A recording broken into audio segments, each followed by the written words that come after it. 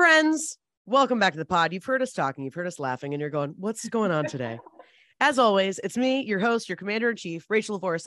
This is a very special one. We have many things in common, a lot of things we don't. There's going to be a lot to talk about. So I'm really excited for this conversation. This is the founder and creator of Here We Grow. We're going to get into all of that. She's also been a doula postpartum. She like so much grief, I'm assuming, that you've held and love for so many families. And there's so many more aspects of your work that we are going to get into. So my friends, please help me welcome Taryn Rioseco. Rioseco. So close. So close. That was an amazing intro though. Thank you so much. Please help me welcome Taryn Rioseco. Yes. Thank you so much. I'm so happy to be here. Thanks for asking. Of course. Okay. So I'm just going to do like a take me back. Okay. Like, where are you from? Give me a little bit of the journey. Cause I know, were you started as a songwriter? Is this right? No, but a singer, musical theater performer. Okay. Were you a musical theater major? I was a musical theater major in college, only for one semester. Same. Really? Where'd you go to school? I went to Columbia College. It's an art school in Chicago. Okay, I went to Emerson College in Boston. Which was one of the places I was going to go. Amazing. Because Second City was in Chicago, and that's what I really wanted to do. So I ended up going there. Love it. Yeah. So I went to school for musical theater and had just come from a performing arts high school in Miami. So that's where I'm from, South Floridian. Okay. Met my husband at that performing arts high school, by the way. Wow. Which is pretty crazy when we were like 15 auditioning for the school. We're just friends for a long time, but that's for another time. Sure. But that's awesome. Yeah. It's good backstory. And so, I went to school for musical theater, very quickly realized I did not want to be a musical theater performer, even though it was all I had done my whole life. I was from the time I was 5, just in every dance, acting, singing class.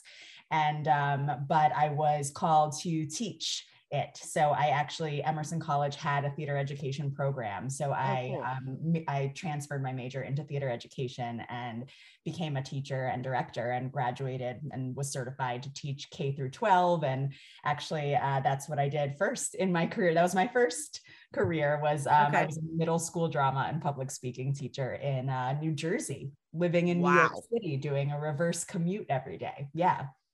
Wow. Yeah.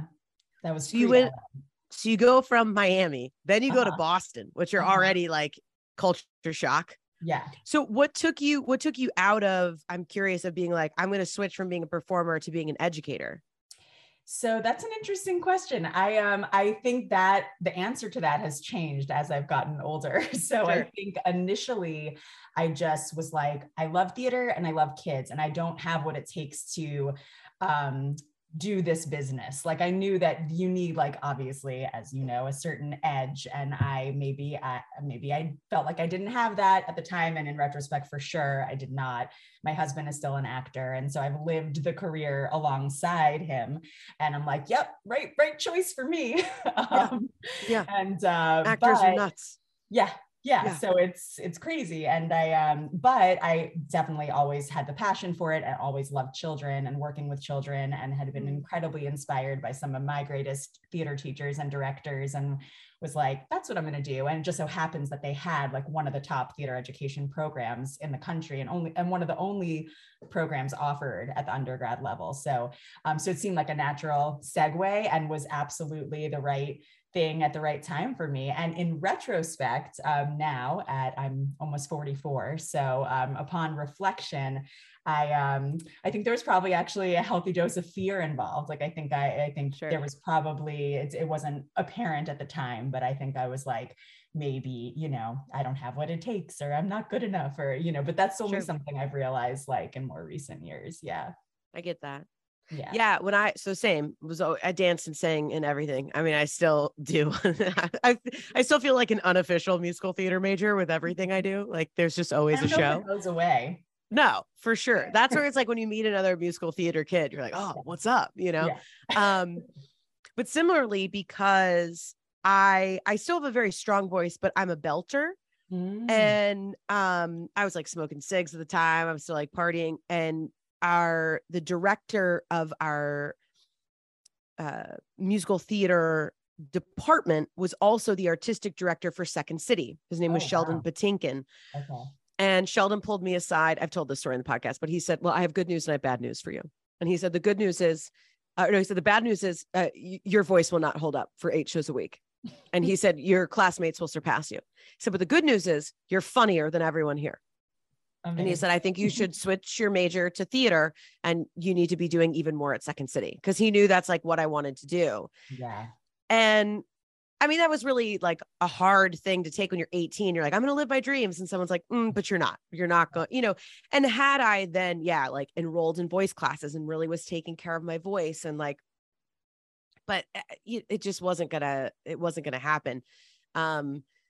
So and that's why I just always ask, because I'm always interested how people kind of like pivot out of it, because you're right. Like the grind, not even just being an actor, but being like a stage actor too, is like a whole nother beast, and like the survival level and how do you like feed yourself. And then you're finding the next job. And like, it either takes someone who's slightly unhinged or sometimes I think like, I say this kind of joking, but also serious, of like someone with less, I think like outside support in other ways where they're like, well, this has to work because I have no other options. But I think when you do have slightly other options that would bring you as much joy, it's like, we're going to take the other option. Yeah. And I'm grateful for having that insight and making that choice at such a young age. Cause I know so many people where it, happens later. And I've had several shifts along the way, but that first one I was 18, so that, Well, and it sounds like it was totally meant to be too, where it was like, oh, this is what I want to do. And now I'm at like literally the perfect place to do it. Yeah. That I'm sure so much of that too. I mean, you can't beat when something like that presents itself, because you're like, awesome, this is the answer, we're going. Yeah. So then you're reverse commuting every day from New York. Where do you go from there? So about 5 years in, so during that time period, my husband, my best friend from high school, and I became a couple, and we're living together in New York, and he was doing that musical theater acting thing. He had, he was doing like Fame and Mamma Mia, Wicked, like, just like living the, I love our it. dream, mine and yours. Sure. And then was like, it's time, we got to go to LA. Like that, I gotta now take this and like shift into TV and film. And I was like done with the cold, feeling claustrophobic in New York after 5 years, had an incredible teaching job, but was like, cool, let's do it. I'm ready for the next thing. We were engaged. So yeah, mid-20s, we moved to LA. And it was the best move. I feel like the LA to Atlanta move all these years later was similar. It felt like the grown-up version of what that was at the time. Yeah. But yeah, and around that time, my parents were theater producers.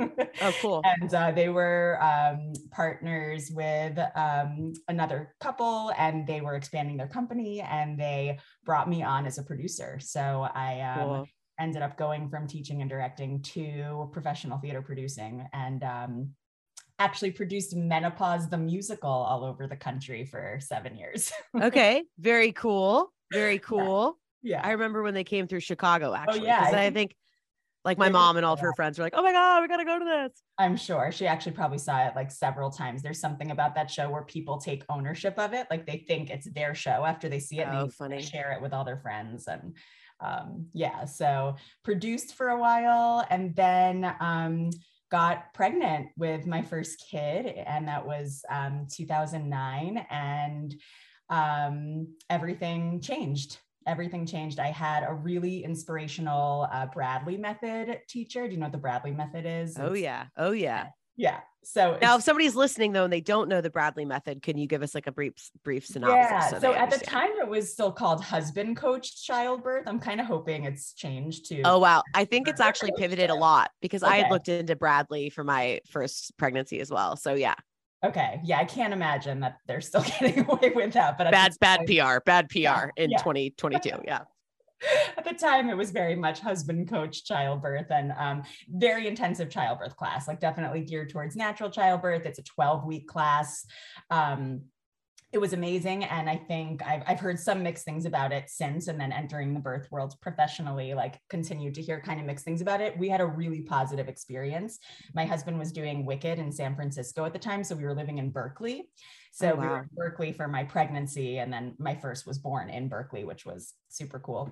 And so I was really inspired by the teacher, and something happened during that where her whole style, her whole approach made me kind of miss teaching, and then made me realize that not only do I want to teach again, but I want to teach this.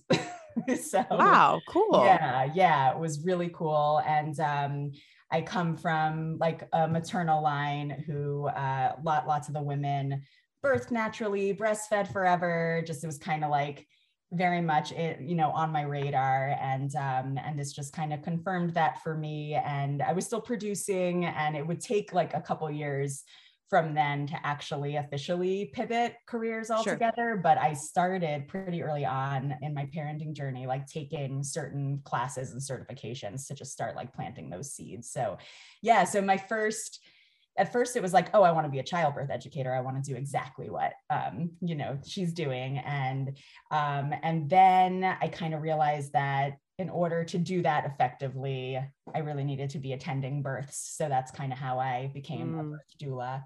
And it's interesting now looking back, like they were all kind of like stepping stones on the way to where I've now landed. But because as much as I am still and always will be very passionate about birth, it really was kind of just like the stepping stone to get me to the postpartum and parenting world, which is where I am now.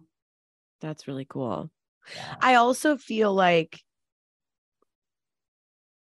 I mean, this is not like, what a wise thing to say, Rach, but the more I think now, especially heading into, well, I think I'm announcing on my social media this next week that we're pregnant. So anyway, so we're pregnant again. Yay. And, but heading into knowing I'm going to give birth a second time, not as scared because I know that I can do it. I've done it once before. The first time around was traumatic. So I'm like, okay, I'm prepared for a trauma situation, or it's not going to be traumatic and that's going to be great too. Right. Hey, maybe it'll be really healing. Right. So it's like, I'm kind of, there's a sense of confidence, but also being able to garner more about the idea, right, of where it's artistic creation and artistic expression is so similar in many ways. Now it might not be as physically painful, or really require, even if you're not talking in terms of pain, but just that physical requirement. Yeah. But I think the commitment and requirement to self-ownership is when we're really creating the best things as artists, whether that is like, producing theater where it's like, that's your job. You're literally like, the whole production is created itself, but in order for it to show up anywhere, it's your job. Right. Yeah. And finding kind of that, what is it? The Andy Warhol, like that business is art, like business is creative. So I just share that because I think that that's interesting too, of really always having this creative journey, and then that it led you to birth. And then both of those together led you to where you are.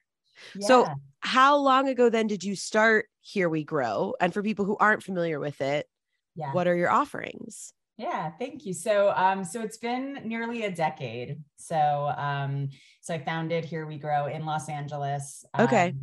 In, I guess it was 2013. So my second child, who's a boy, Bodhi, was born in 2012. And that's sort of when it all came together for me. Like I had done all the certifications. I was a birth doula, a childbirth educator. I was starting to dabble in that work.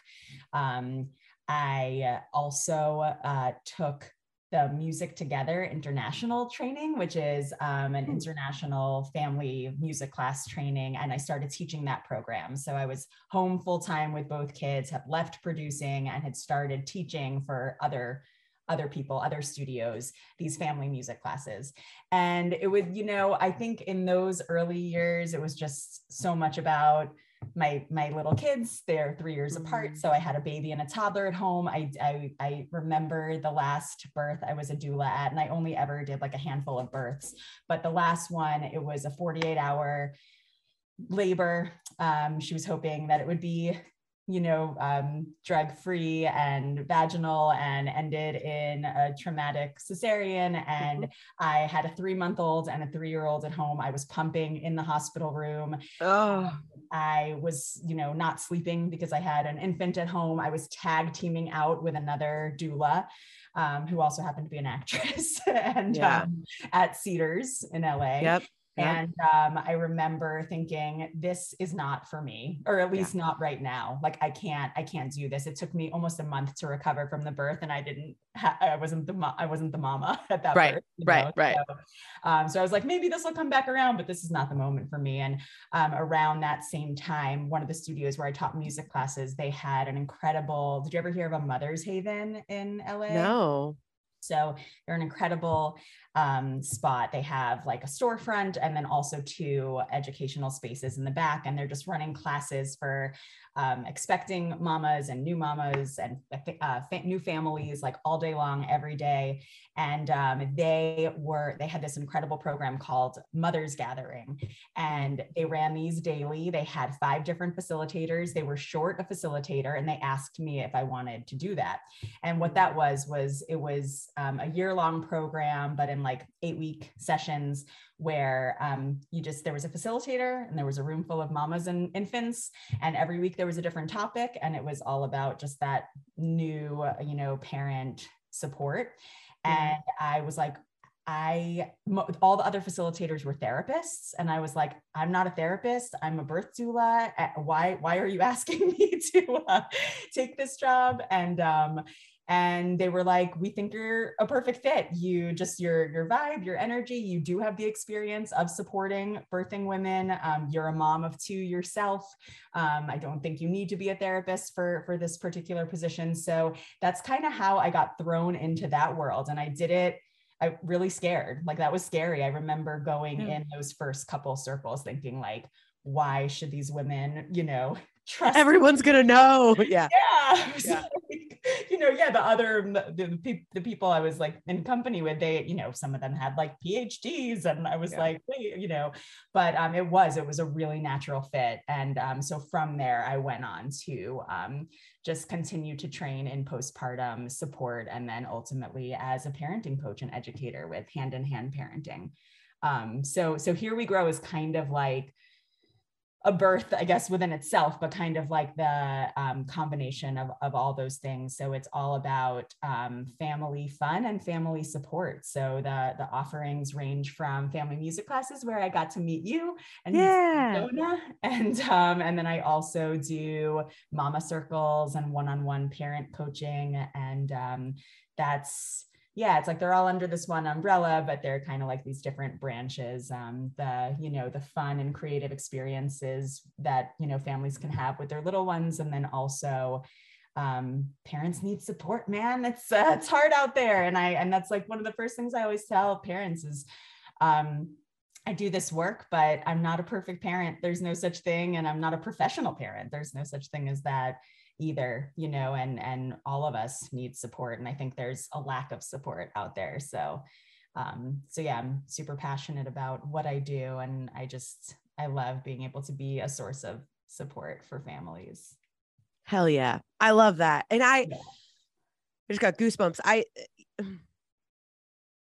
mean, so much of my mission with what I do and with sharing my voice is really wanting to create more transparency, at least around, kind of the idea of like healing, support.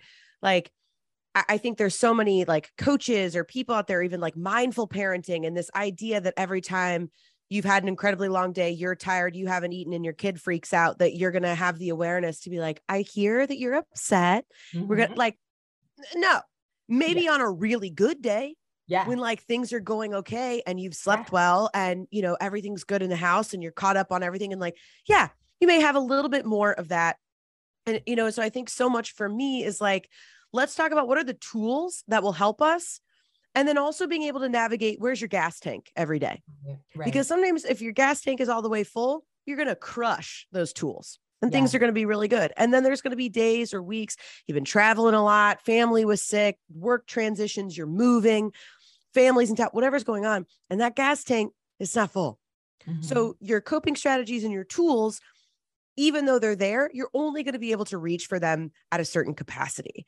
And so it's like, I feel like really just teaching transparency in that way. Mm-hmm. I'm not teaching it. It's available to everyone, but meaning like I think really as educators, as speakers, as creatives, that's really what my mission is, of like wanting to create this transparency, because I think that social media, and I mean, the media has always done that, right? It used to just be Hollywood or whoever, you know, Right. and now we're all doing it to each other of like, look how curated everything is. And Right. my branding's perfect and this is good and this is perfect. And it's like, yeah, put your best foot forward. But also I want the majority of the people who are like listening to me or engaging with me to know that like, you might just be catching me on a day that my gas tank is full, right? Yeah, absolutely. And I think it's so important to model that for our children, what it looks like to be human. You know, I'm certainly, yeah, sure. I have a bag of tricks I can share with parents to help make the load a little lighter. That's my dog. What's your dog's name? Raina. Hi. Hi, Raina. You just had your podcast debut, Raina. Yeah. I'm actually going to put her outside the room real quick. Sure. Take your time. It was a very cute black lab, because I know if you're, you know, I was filling in the audience because they can't see. And I'm sure they're like, wait, a dog? What kind of dog was it? I was like, it's a black lab, seemingly. Yeah. Very charming. Yeah. So if you heard her voice, she looks just like a black lab, but she's actually half husky. So she talks like a husky, we say. She's like, oh, she has like full conversations with us, but she looks just like a black lab.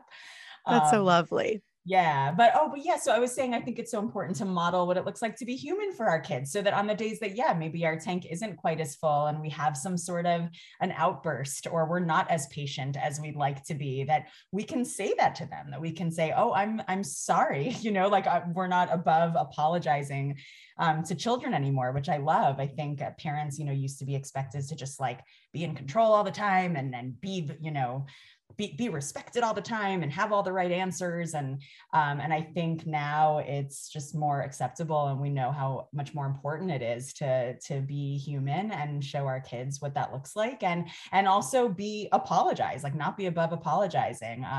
In the parenting world, sometimes we call it repairing the rupture, but you know, saying like, wow, I'm so sorry, my voice just got really loud. I don't want to talk to you that way, but I was really frustrated and that was really hard. You know, and just kind of giving them that language, so that if they find themselves in that kind of situation, which they obviously will, that they, you know, will not be scared of it.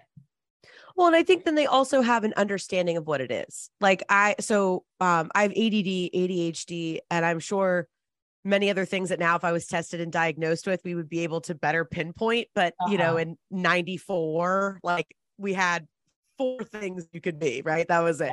Yeah. And so even learning more now, because, so like, you know, fun fact about me, and I know the listeners are like, we get it. You had a drinking problem. We understand, you know, but so a lot of that, like now I understand a lot of what my coping strategies were, even though they weren't helpful for me, but I know like, oh, because I didn't learn emotional regulation. And some of that is just from upbringing.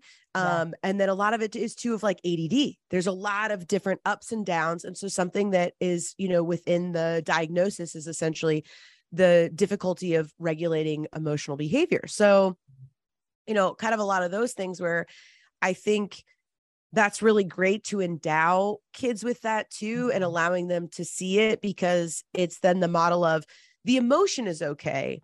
It's what do we do to take care of ourselves or other people that are having that emotion, so that it's not saying these emotions are good and these emotions are bad, right? Like anger was never modeled to me. So one of my first serious therapists that I did a lot of work with in my 20s in LA, and the first time that I met with her, and I, you know, just talk. And I got done and she goes, well, I think we're going to work on your anger. And I go, anger? I'm not angry. And she goes, okay. And I go, what are you talking about? I was like, angry people yell. And she goes, okay. You know, she's just collecting information from me where I'm like, this is what angry people do. Right. And then after 6 months of working with her, I was like, oh my God, I'm really angry. I'm so angry. And so just even that where, you know, and it's funny because my husband struggles with anger, and not like towards other people or things like that, but that's kind of his default emotion, right? Rather than like getting sad or something, if he gets frustrated, he gets angry. And that was really hard for me in the beginning, because I'm like, that's bad. Anger is bad. And now I'm like, oh, of course what a gift that I chose a partner who is sometimes like visible or vocal with their anger, because it tells me it's okay to be angry when I get angry, or if I get slightly loud, like that's okay. It doesn't mean that I'm like, doesn't mean you can yell at everybody, but like if you yell for a minute, like that's okay. You got your anger out. That's okay. You know, like, so I just share all of that as a way of connecting, but also I think that's so great because that's really what I want my kids to know of, like, hey, you come from two creatives. So good luck with your emotional regulation. Right. Yeah. We have a very dramatic household. Right. Here, yeah. We're just like, well, because your kids, are they like 11 and 13 ish? They're 10 and 13. Yeah. Okay. They both just turned, they're both summer babies. So they just turned 10 and just turned 13. And they are like, super dramatic. And not, my daughter is like we say like our obvious child. Like she got all the creative genes. She's a writer, and she plays piano and guitar, and she sings, and she's, just super creative and intellectual. And our son, somehow we got an athlete. Like he is like a ball player, and we don't understand, but we're like obviously supportive parents. So we're like out there on the fields, and we're, but he's also super creative, but we definitely passed along the drama.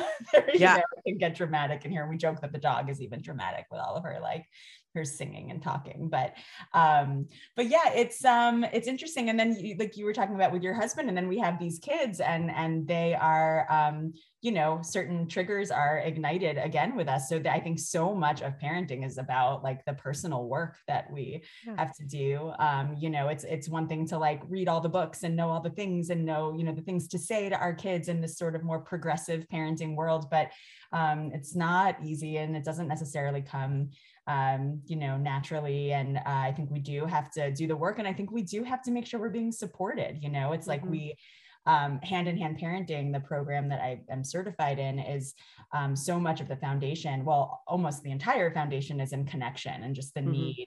It's a core need for humans in the way that food and sleep are, and that when these little humans of ours are, what somebody may have in the past, or I'm sure people still do, call like bad behavior.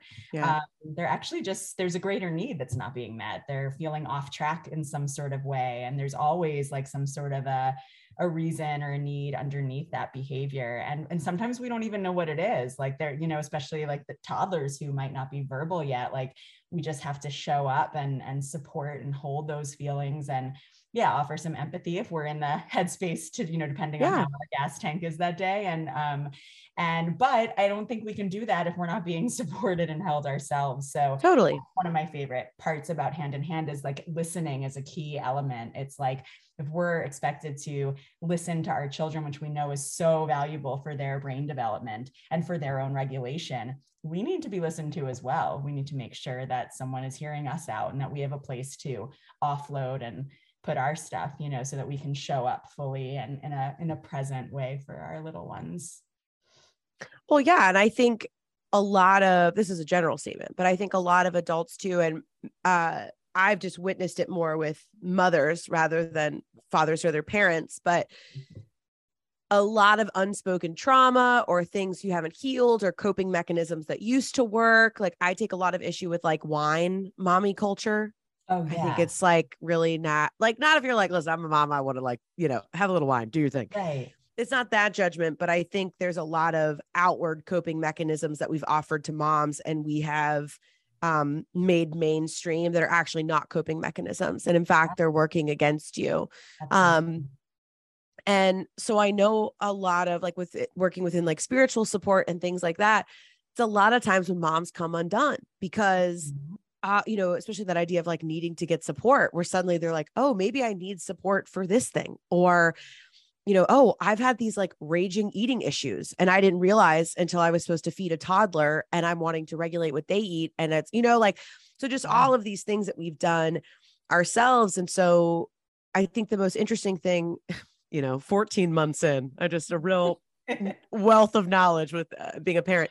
No, there's plenty you learn in those first 14. But the number one thing I've learned is like, oh, I really don't know anything in the way of which like, oh, this is going to continue to be different. And then I'm going to have another baby and this baby is going to operate completely differently. They're going to be, I think one of the biggest surprises to me, because, before you have kids and there's all these different types of parenting and offerings and all these things. And so it's like, are we going to put the baby on a schedule? Are we not? Like, what are we going to do? And just how very quickly, when I paid attention to Jonah, like he has his own rhythm. Mm-hmm. And so I was like, well, then we're just going to like foster that rhythm. Yeah. Like, I don't know you, dude, you're 3 months. Yeah. Like, you know what I mean? Like you just showed up and like, I'm going to be like, oh, you should do it how me and dad do it, Right. Yeah, it's like showing, that's like just such early signs of respect, of just respecting who they are as an individual. That was one of my first lessons as a parent when my daughter Eden was 3 months old. And I was really just sort of attracted to the attachment style parenting. And I was, like I said, birthed in Berkeley, and my like mom circle there was just like all these hippie mamas, and everybody was all the attachment, maxed out attachment. And my daughter wasn't into it. I mean, she was into plenty, but I was like baby wearing full time. We weren't on a schedule. I was following all of her cues. I was, putting her on the boob at any like whimper, or, just like there fully. And I'll always remember there was this one day where I like could not soothe her. I had her in the carrier. I took her out of the carrier. I put her at the breast. I took her off. There was nothing. I checked all the boxes. She had a clean diaper. She had a nap, all the things. And I remember being like, I don't know what else to do. And I put her down in her crib, and she just, I saw her take this breath and this relief. She wanted space. And she is like super independent and always has been. And I always tell her that was one of the first things you taught me, is that you were like this little independent woman. And you know what? I got that the second time around. My son like couldn't be close enough to me. Still kind of like, just like a major cuddler, just wants to be close. My daughter really, she taught me that, just to pay closer attention. Like she was telling me, she's like, lady, I don't want to be that close to you right now. Girl, let me go. Yeah. Well, and it's funny because I feel similarly where, I think I got 3 different baby carriers, because it's like, oh, maybe it's just because he's not comfortable. I have to find the one. And then I was like, he doesn't want to be on me all day. Yeah. And, and like we breastfed and did all the things, but it was also interesting because he was in the NICU for a while when he was first born. So from the jump, we were doing formula and breastfeeding. Mm-hmm. And then we tried to go all the way to breastfeed, and it just wasn't. So I was like, all right, we'll do a hybrid of both. Yeah. And which has always been a lesson for me, which is like balance is okay. Mm-hmm. Like that's like been an ongoing, I can think if I have like one main lesson, that's it, of like, it doesn't have to be all or nothing. Absolutely. So with that, with him, he's the same way. We're like, he has so much love surrounding him. And he's, 4 sets of grandparents. He's got, brothers or, cousins and all these things. And I always tell people, because of course, everyone's initial reaction is like, oh, give me a hug. I want to hold you. Right. And I'm always like, trust me, when he warms up and he decides he wants to come, he'll bring you a book, he'll sit in your lap, and he'll want a little love from you. And then he'll get what he needs, and he's going to go do his own thing. Yeah. And I don't know if it was just like, I didn't know what to expect with kids, or maybe like I always hoped to be a mom, but I also kind of had this feeling of like, if I don't have kids, I would be okay too. I knew I had a lot to kind of heal within myself and pull up within myself. So I didn't really have this over expectation of like, they're going to love me and they're going to need me for everything. Right. And so because of that, I think it's been helpful for me, like surprisingly, like I'm like, oh, having that autonomy as like both being Rachel, but also being Jonah's mom has really helped me, because, we do about an hour of active play of him and I together, like on the ground. And then kind of for the rest of the day, like he'll kind of come and go. And then when he needs my attention, like I'm there and I know, and maybe, okay, we'll read for a little bit more. We'll go for a walk or whatever. But like, he's so Mr. Independent in so many ways. And like, he quote unquote reads to himself, where he just like, boo, boo, boo, and just talks to himself while he reads. It's like his favorite thing to do. And I'm like, yeah, I like to do things by myself too. Let him read, Yeah. And also, I feel like you said something that I'm so sorry. No, no, this is real life. Outside right now, because otherwise she's just going to be like talking alongside me the whole time. You need to go outside, don't you? Thank you for telling me. We're dog friendly here at the Rachel LaForce Show. Cool. So I was just going to say that, I love what you said about you do like that active floor play time, and then he kind of does his own thing. And I think that's really key. And I think that's almost like one of my favorite little parenting tricks is like front load it with connection. Don't use connection as the reward. So often I hear parents say this a lot, and I think it's natural. I think it's like, okay, just give me 10 minutes to do this, and this, and then we'll play. Or, I just have to do the dishes and call grandpa or, whatever the list is, and, answer these emails, and then we can play. Play first. Get on the floor, have that connection time first. Connection actually breeds cooperation. So it's like, I feel like we can get into a rut with just needing that cooperation or thinking our kid isn't listening. And then, using that connection as a reward. And it's like one of my favorite tricks that just like start with the connection. You have a hard time getting out the door in the morning for the preschool drop off, have special time for 10 minutes first thing in the morning, factor it into your morning routine, have that connection time, watch the transition of preschool drop off will start to get easier. Talk about like filling up your tank or filling up their cup. They have their own little connection cup. And when they're, as humans, when our connection cup is filled up, we actually it activates the thinking part of our brain. We actually can think better. We can make, quote unquote, good choices when our connection bucket is filled. Well, because it's that safety foundation. And I feel like, I think sometimes because it's our kids, we're like, well, yeah, of course I love them. So like, why wouldn't they know that? And it's like, well, it doesn't really work that way. Like they haven't been around that long, number one, but I think it's the same thing of like, when you're setting boundaries in relationships and, like in romantic relationships, and some people might be like, hey, I'm going to be really busy this week with other stuff, if you're just dating somebody. So it's kind of asking somebody like, what is it that you need first so that you feel safe and I'm here? And then you kind of have that freedom to do your thing. Right. And some people are like, I just want to text in the beginning of the day, so I know you're thinking of me. Yeah. And then that hyper response is relaxed because that you're safe and you're in, somebody sees you. Right.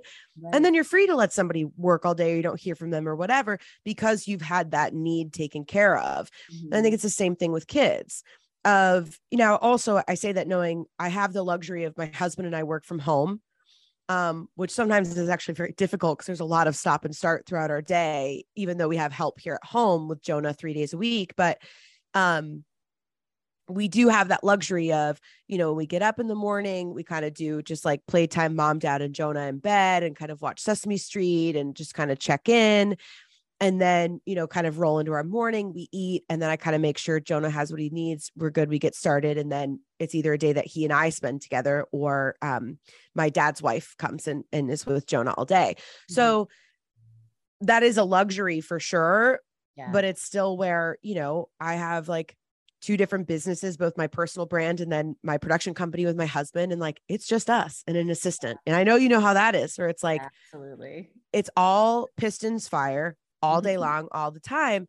And so that's just where I'm like, even if you're working a lot or this or that, I think it's just looking back over, like, what is your daily schedule? Where can you kind of like, etch in that time or find that connection in some way, even if it's like on the way to preschool and it's going, hey, today I want you to think about like this, and this. So at the end of the day, you can come back and tell me like this thing that you learned today or whatever. So you're endowing them with something of like, I'm going to be thinking of you throughout the day. And here's something that you can do that mom or dad or parent or whatever is going to be excited to hear about at the end of the day. So it's like, there's also those cheats too. It's like, you don't have to overthink it. It's the gas tank thing of like, it's not going to be great every day. And, there is nothing more true than, sometimes where it's like, just, you can't wait till bedtime, and everybody's in bed and you're like, oh, we're going to survive another day. Yeah. I mean, I'm 13 years in and that still happens. I mean, I could not because you're entering that new kind of phase of parenthood too, where you're beginning to parent tiny adults. Yeah. Teenager. Yeah. I mean, that's like a whole new level of like, oh, here we go. It's like toddlerhood part 2, but so far we have it pretty easy with our teenager, but I'm not sure it's going to go that way the second time around. Yeah, it's like, well, stay tuned. Talk about, different kids, different personalities, but exactly.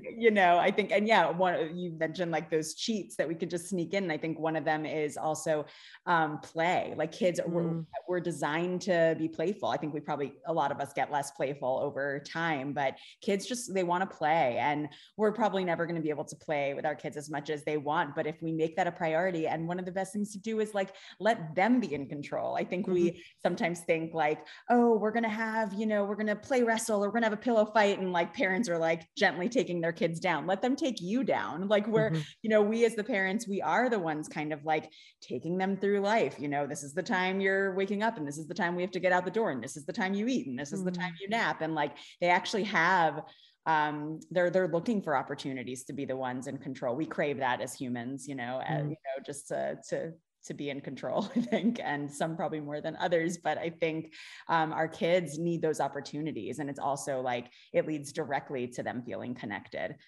Just the opportunity, like just get playful, find the thing that makes them laugh and do that. I'm sure this happens a lot in your house. Yeah. Laughter, but what's that thing that makes them laugh hysterically, and then do it again and again and again. And chances are, once a kid is verbal, they usually will ask for that. They'll usually say like again or more. They just feels great. It feels so good to laugh. Well, and also it's like, I've made a career out of making other people laugh, and now like being able to like make the person who I made with my body laugh is like, and obviously like the laugh threshold is quite low at this point as well. But like, there's just something, we're a big, we make up songs in our house. That's like a lot of what we do. Cause Jonah, I attribute it might've been just there already, but certainly from doing your music classes. So we have musical instruments, all over the house. And obviously I'm very musical, and, my husband's brother is a drummer. So he's always given us and endowed us with a bunch of musical instruments and things.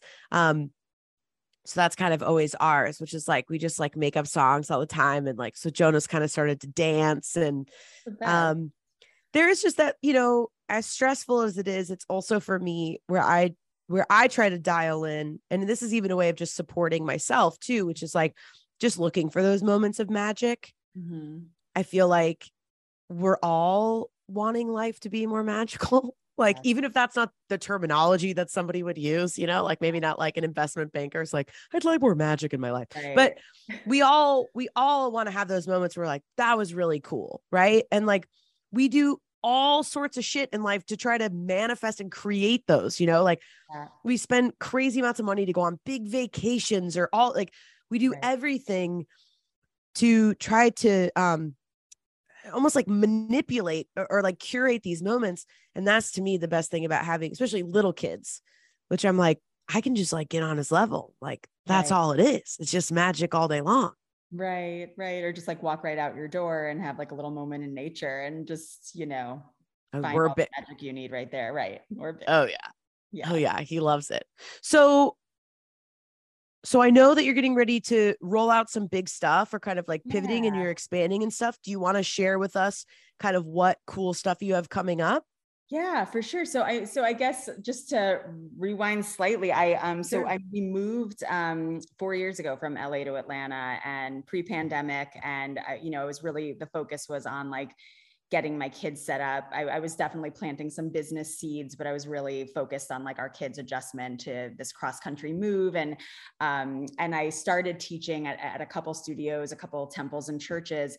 But then when the pandemic hit, I had some moms from a couple of my studio classes asking, everything shut down obviously. And they were like, would you ever come to my backyard and just like teach 4 or 5 moms and babies, socially distanced, we'll wear masks, we're outside. We did all the things, like in my backyard. And it was like late summer, 2020. And I was like, hell yeah.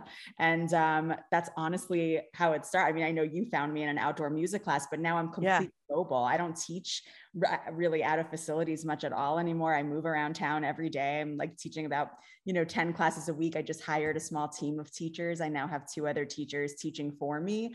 Nice. I think it's interesting because I know we've moved kind of like back to normal in so many ways, but I think that families tend to really like this, this new concept, this idea of just like gathering with a group of friends or a group of neighbors in someone's yard or a neighborhood park or pavilion. And yeah, so it's exciting. So with the growth and the new team and the new offerings came like a total rebrand. So actually next week I am launching new logo, new website, new branding, all of it. And so it's real while I'm, by the way, planning a bat mitzvah, which is next month. So, oh my goodness. Well, mazel.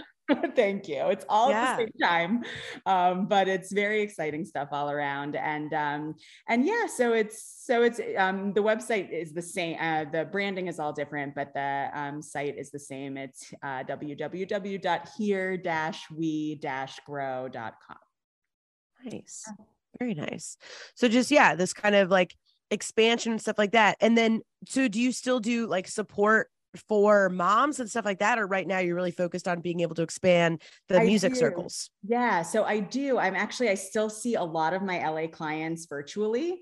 So that's like just such a bright spot in my life, being able to like follow a family, like some of the families that I do private coaching with on Zoom. I had them like with their infants, you know, in those mothers gatherings 6-7 years ago. And now I'm following them through like their elementary school journey. And so yeah, just kind of following a mom, and, you know, it just constantly changes. And there are always, you know, high points and challenges, and just being able to support someone through that is such a gift. And so I am doing that. I am starting to do it more now that I've hired some more music teachers. So that was a big goal of mine. You can probably tell that I really love the music classes. I love what I do. I love being in a circle with families and all the instruments, and you know, the benefits are just endless for what it does for a little one's development. And I just think also it's like somewhat rare in our culture, in our country, to like be in a circle with others, like singing and dancing. And that's really common in most other places in the world. So I think that's a really beautiful thing too, just to like make music in a circle and expose our little ones to that. So yeah, so bringing on these 2 new teachers has opened me up for some more of the coaching. So yeah, I have like a couple groups right now of moms that meet once a week in the evening, which I love too, because then it's like the kids are asleep. I still go to somebody's house. We sit in a circle every workshop, or every week there's a different topic, and moms need each other, you know, sure, like, you know, support is helpful from a professional or from a coach, but there's also, I think, so much to just gain from being in a circle of other mamas. So I'm really passionate about that. And then, yeah, the one-on-one coaching is still happening. And hopefully there will be more of that now that some of my music teaching time is freed up. Nice. Well, thank you so much for spending time with me. And, you know, I know that I was like, and then what? And then what? So I appreciate the play-by-play that has been your adult life. But I just think that's so interesting. And I knew that, you know, kind of the journey through arts, and then through, you know, like birth and family, and a lot of those things are very sacred and very spiritual. So I knew we had a lot of kind of crossover through those things. So it was just really nice to get to chat with you. And yeah, I know we briefly mentioned it, but yeah, obviously that's how I met Taryn, was through this music class, which was like, you know, we just moved back. I think we started like 2 weeks after I moved back, and all of these women knew each other, and I just kind of showed up and I'm like, oh, hi, we just moved here. But that was really nice too, just to kind of have that instant connection in a lot of ways as well. So again, going back to that, it's obviously was great for Jonah's development and things like that, but even just for my mental health of like, okay, we're going to meet new people. Like, it's going to be okay. You know, even though I even had a network of people here, but it was just really great to always have that support and that time of play. And, you know, and for busy moms too, or busy dads, busy parents, it's great of like, it's 30 minutes, you know, like that was the other thing that is really great of like, holds a kid's attention. All right, get there, sit down, do the thing, you know, so it's not like you're schlepping all the way across town and then you got to do the, you know, so just for parents too, that's something that's really nice, a kind of that break in the day, break in the week. Great. So we can go to www.here-we-grow.com for all of the offerings. So even if you're listening to this and you're like, I'm not in Atlanta, but this sounds awesome, you can connect with Taryn and all of that good stuff there, all of those resources. And there's going to be a branding that's coming out. I think this is actually going to be coming out the week that you launch all of your new stuff. So you guys will check it out first. You can find her on social media at the same thing. Here Well, on social media, a little confusing. Maybe I should streamline it, but it's Here We Grow ATL. So, well, no, that's fine. You're in Atlanta. We'll know. Okay. Either way, guys, all of this will be in the show notes per usual. So you will know all of the things. Taryn, thank you so much for sharing all of your knowledge and your passion and your love with us, because that's what this whole podcast is about. So I appreciate it. I love it. Thank you so much for the invitation. Of course.